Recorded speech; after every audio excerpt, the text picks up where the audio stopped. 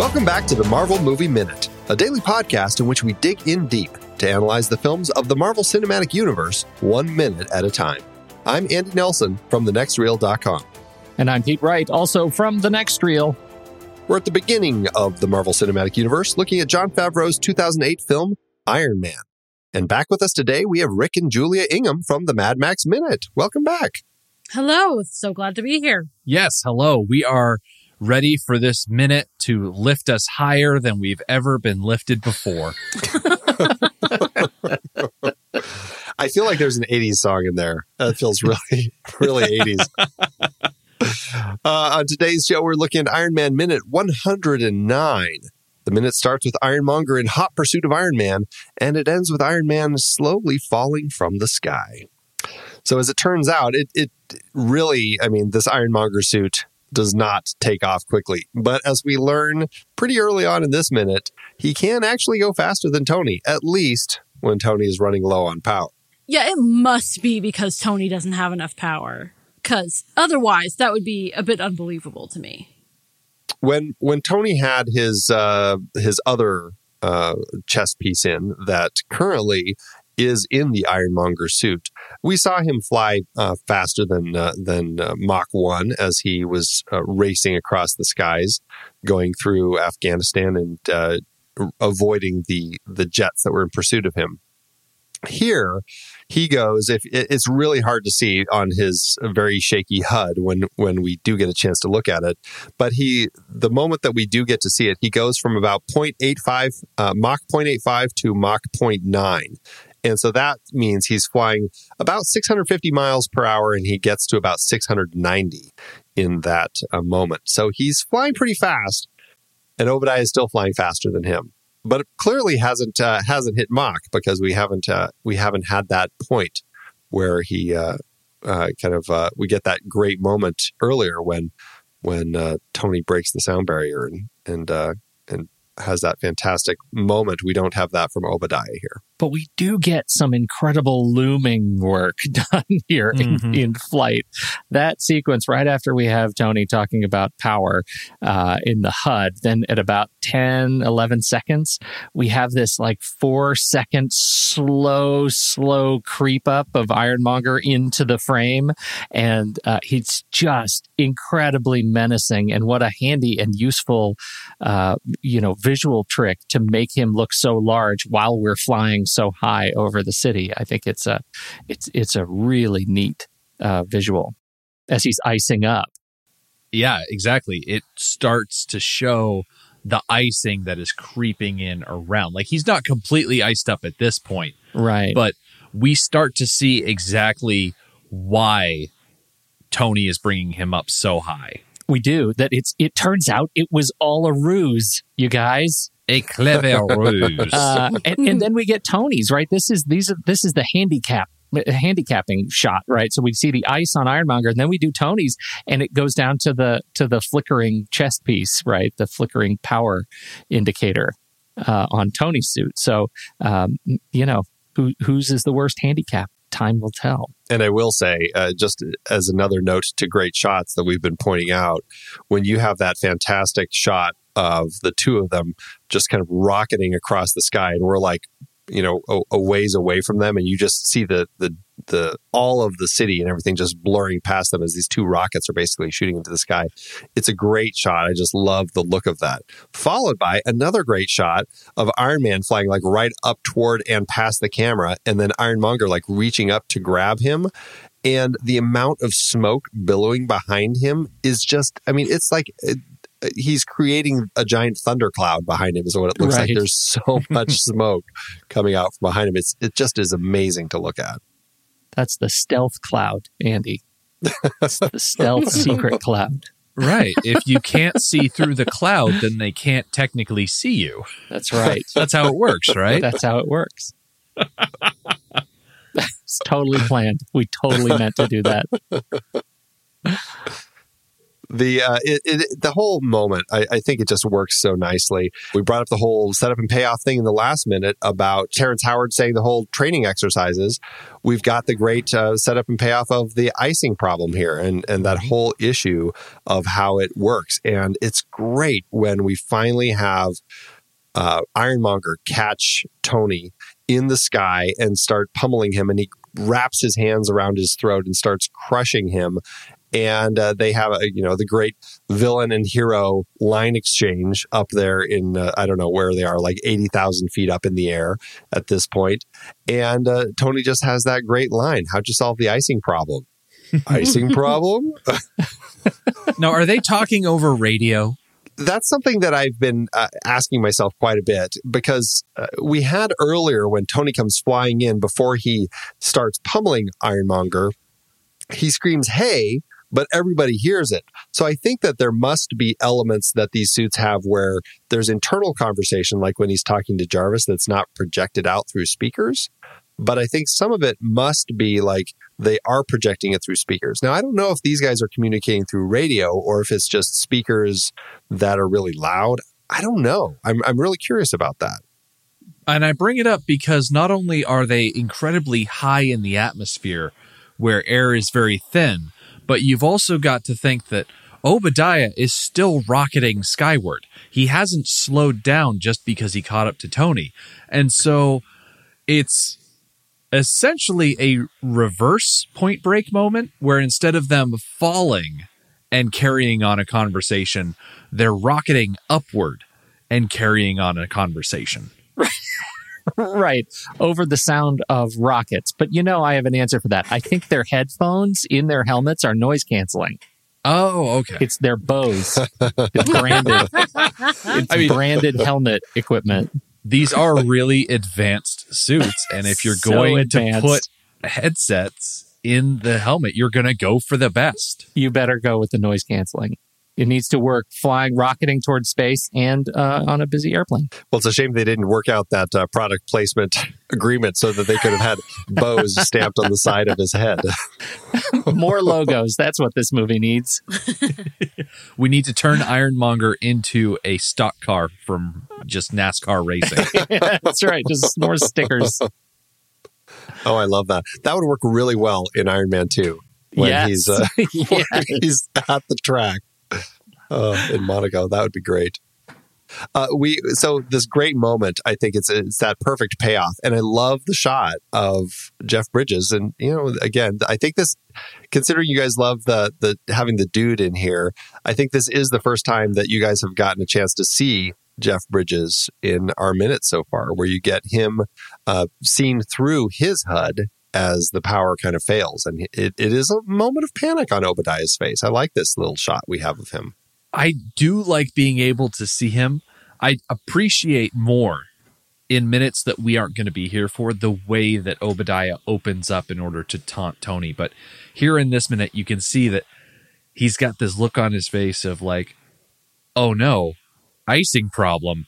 And then the shot doesn't linger long enough for him to change his expression once the lights all go away. But you can almost imagine that as they cut to the outside of that helmet with those lights going dark, that he just gets a classic "oh no" expression all over his face. Yeah, it's the in-helmet zoinks, right? I regret that we don't actually get that shot. I like that we get a moment of rehumanizing Obadiah. He's been locked in this suit for the last several minutes, doing atrocious things to both Tony and the general public. And now that his life is genuinely in danger, we get to see his face again. Yeah, that's a good point. It works really nicely. And it ends up having a very kind of comical payoff, too, when we come back. We come back to Tony as we've seen the Ironmonger's eyes flicker and power down. And then Tony just kind of bonks him on the head, shatters some ice as he starts plummeting toward the ground. Yeah, what is that? That's a weird power move, right? That weird little childlike bonk on the head. Yeah, like a little bunny foo-foo. Little bunny foo-foo. That's what I was trying to think of. Yes, the little bunny foo-foo move. And I love the sound effect that they have of Iron Man's gauntlet hitting the top of that helmet, because it does give like a little bonk, like a nice, not quite bell ring to it, but something that's not quite as hollow as knocking on like a car or something like that. It's solid. Yeah. Yeah, it feels very solid.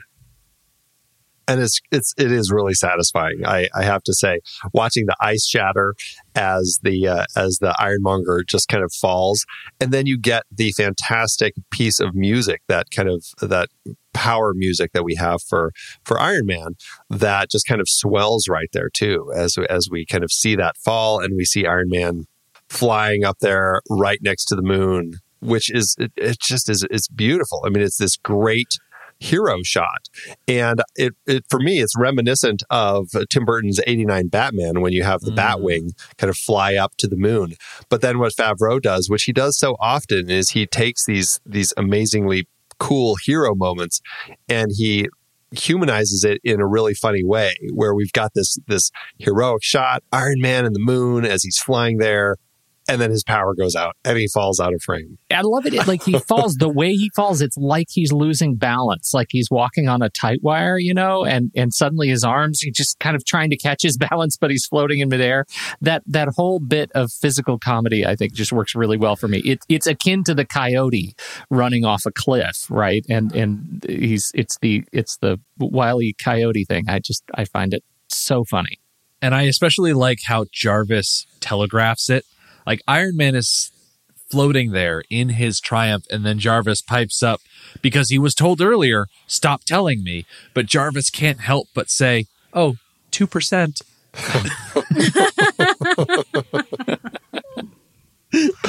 He just had to pipe in, didn't he? And it's during this fall that we go from 2% down to emergency backup power. Right, which we'll find out more about. And we were talking about the power situation. So as he's been fighting, he went from, 19%, I believe, that we were at earlier when we were chatting. And then he started flying, and he was about at 13, and then 11, and his 7. And I mean, power just kept kind of depleting until finally 2%. And yeah, he's just not doing very well anymore. Yeah, if we've seen everything in real time, we've gone a full 20% of his total power in only 2 minutes. I mean, okay. To that end, he's been using his unibeam blasting out of his chest. He's been using it more as a weapon. So he's been kind of doing a lot of fighting, not so much just the flying that he was doing initially. Although, again, 30% when he flew from his house to Stark Industries. That does seem like a big drop just for that flight. It does, but this goes back to the RT stuff that I don't understand, right? The RT as a power device. So if only, I think you said something that alluded to, if only he had a little bit of break, he would be able to recharge this thing. But that's part of the fight. He hasn't had a break. He hasn't had a time to stand still. Is that what you were meaning? Right, exactly. Like, this has been constant. I mean, the whole idea, I guess, of this arc reactor technology is that it's this power that just kind of, is constant, and it's this never-ending source of power, but it does drain. And this initial one that he built in the cave, as Julia pointed out earlier in our conversation, he said, it can power something really big for 15 minutes. It's not as strong as the one that he subsequently built that Obadiah stole from him and is now in the Ironmonger suit. So yeah, he doesn't have that much power, and he used a lot of it in his flight, and now he's been using the bulk of it in his this fight that he's doing. But I guess that was my question. Is this a question of capacity or rate of expense of power, right? It's not like a battery. It will eventually sort of, if he was trying to power something that called for less, it would last theoretically forever. Or is this a thing that eventually, like at the end of this, will it just be dead? The light will turn off. Supposedly it keeps rejuvenating itself, but it takes that rest time. Yeah. That's my understanding of it. And I mean, because that's why, he depleted it when he escaped Afghanistan. Remember, he's flying, and then he runs out and falls into the sand.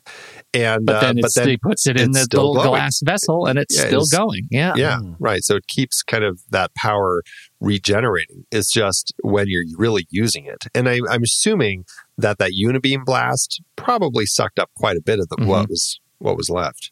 Yeah. Yeah, it's a tricky thing. Iron Man has built himself an Energizer Bunny, but you can only push the Energizer Bunny so far. He's reaching the end of the metaphorical table, and he's going to have to turn around at some point. Right. Yeah.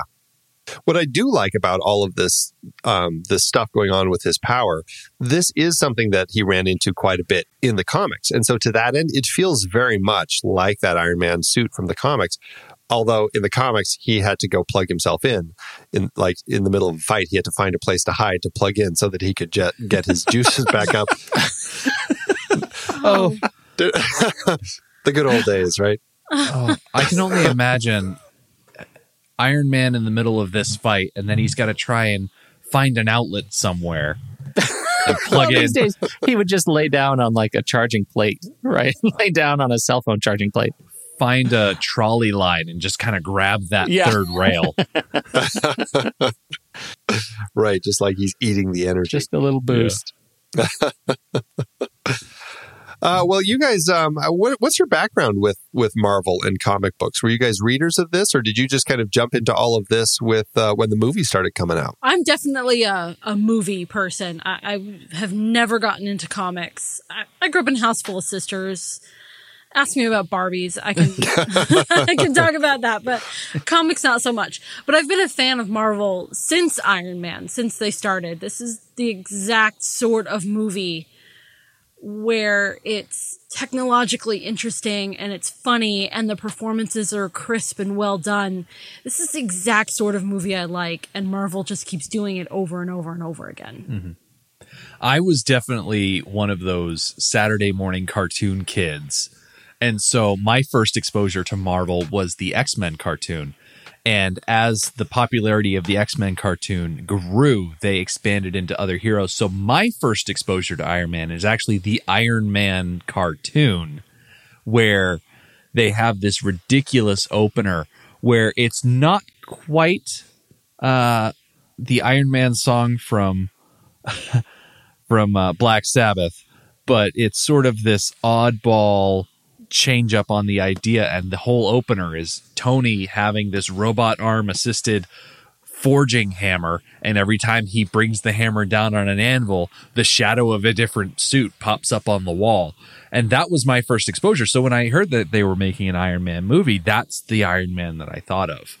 And so I never got into any of the comics because that would have required an accessible comic book store close by to my house, which I either never wanted to invest my allowance money or invest the time in going 2 towns over to find a shop. So I never got into the paperback aspects to it. I was always the visual media type of kid. So it was an easy jump for me to go from Saturday morning cartoons to movies. And I've stuck with it ever since. Now, were you guys into like when the Spider-Man movies and the X-Men movies were coming out? Were you fans of those ones too? Or did you really jump in with Iron Man? I was totally on board for X-Men and Spider-Man with diminishing returns with each subsequent sequel. I don't think, Julia, you ever liked the Spider-Man ones just because of Tobey Maguire. No, I don't like Spider-Man. Wait, I'm sorry, what? Well, that's the canned response we usually hear. I'm not a fan of the character. The snarky teenager thing does nothing for me.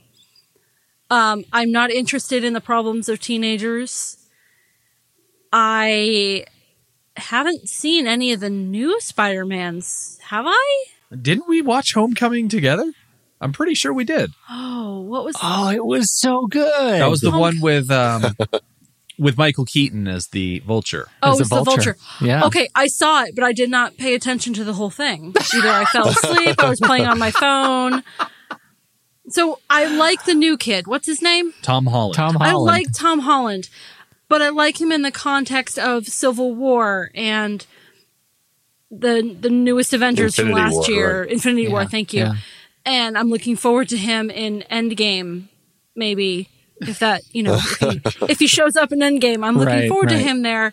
But his standalone movies, I have no interest in. Teenagers, just don't find them entertaining. I find them variously frustrating and stupid or scary. Yeah, and that's a hard one because, Spider-Man, being a teenager is central to sort of canon portrayal of that character. So I can see if you're not into any of the teen angst, yeah, I can see how that would get in the way of you enjoying this movie. Yeah. Those properties. And so that's why it's easy to watch a movie like Iron Man, because he's an adult. He has this adult sort of world that he has to deal with Pepper and Obadiah, and bringing Happy into the equation and having to constantly dodge Coulson, that sort of thing. Right. It's more engaging for an adult audience. Well, and plus, I think that by this time, I mean, it's nice to see how they had found a way to really kind of tell the cinematic story, the entry point that they wanted to, so that they could kind of develop it and grow into something more with it. So, as we will see as we continue the series. Looking forward to it. Well, let's wrap up today's Minute. We'll be back one more time with you guys. But until then, would you guys like to tell everybody where they can find you? Certainly. Our main home on the internet is madmaxminute.com. That's where you can find absolutely everything. But if you are the kind of person that likes to hang out on Facebook, you can find our stuff there. Just go into that top search bar, type in Mad Max Minute, and you'll find not only our official page that just has all of our new episodes coming out. It's very official looking. But we also have a side group that is a closed group. It's called Mad Max Minute Beyond Microphone. And we ask one question when you go to join it. It's basically, how did you hear about us? Because I am terribly interested in where people are coming from when they look to join our community. So go on there, click join, tell us where you heard about us, and I'll let you right in. Beyond Microphone is a nice little place. We talk about the episodes, we post memes. I like to say that, Beyond Microphone is simple. You can't break the rules because there aren't any. Very Thunderdome-esque. So we have a lot of fun over there on Facebook. So check us out there if you're that kind of person. Well, and it's good to know that you haven't been in a position yet where you've had to have people face the wheel. So that's important to know. Not yet. Not yet. All right, everybody. Well, that is it for today's show. Thanks so much for tuning in. Make sure you subscribe to the show for free at marvelmovieminute.com. Join us over in our Discord chat room and follow us on Facebook, Twitter, and Instagram at The Next Reel. And if you like what we do and you want to support us and get some cool stuff, become a patron over at thenextreel.com/Patreon. Until next time, true believers,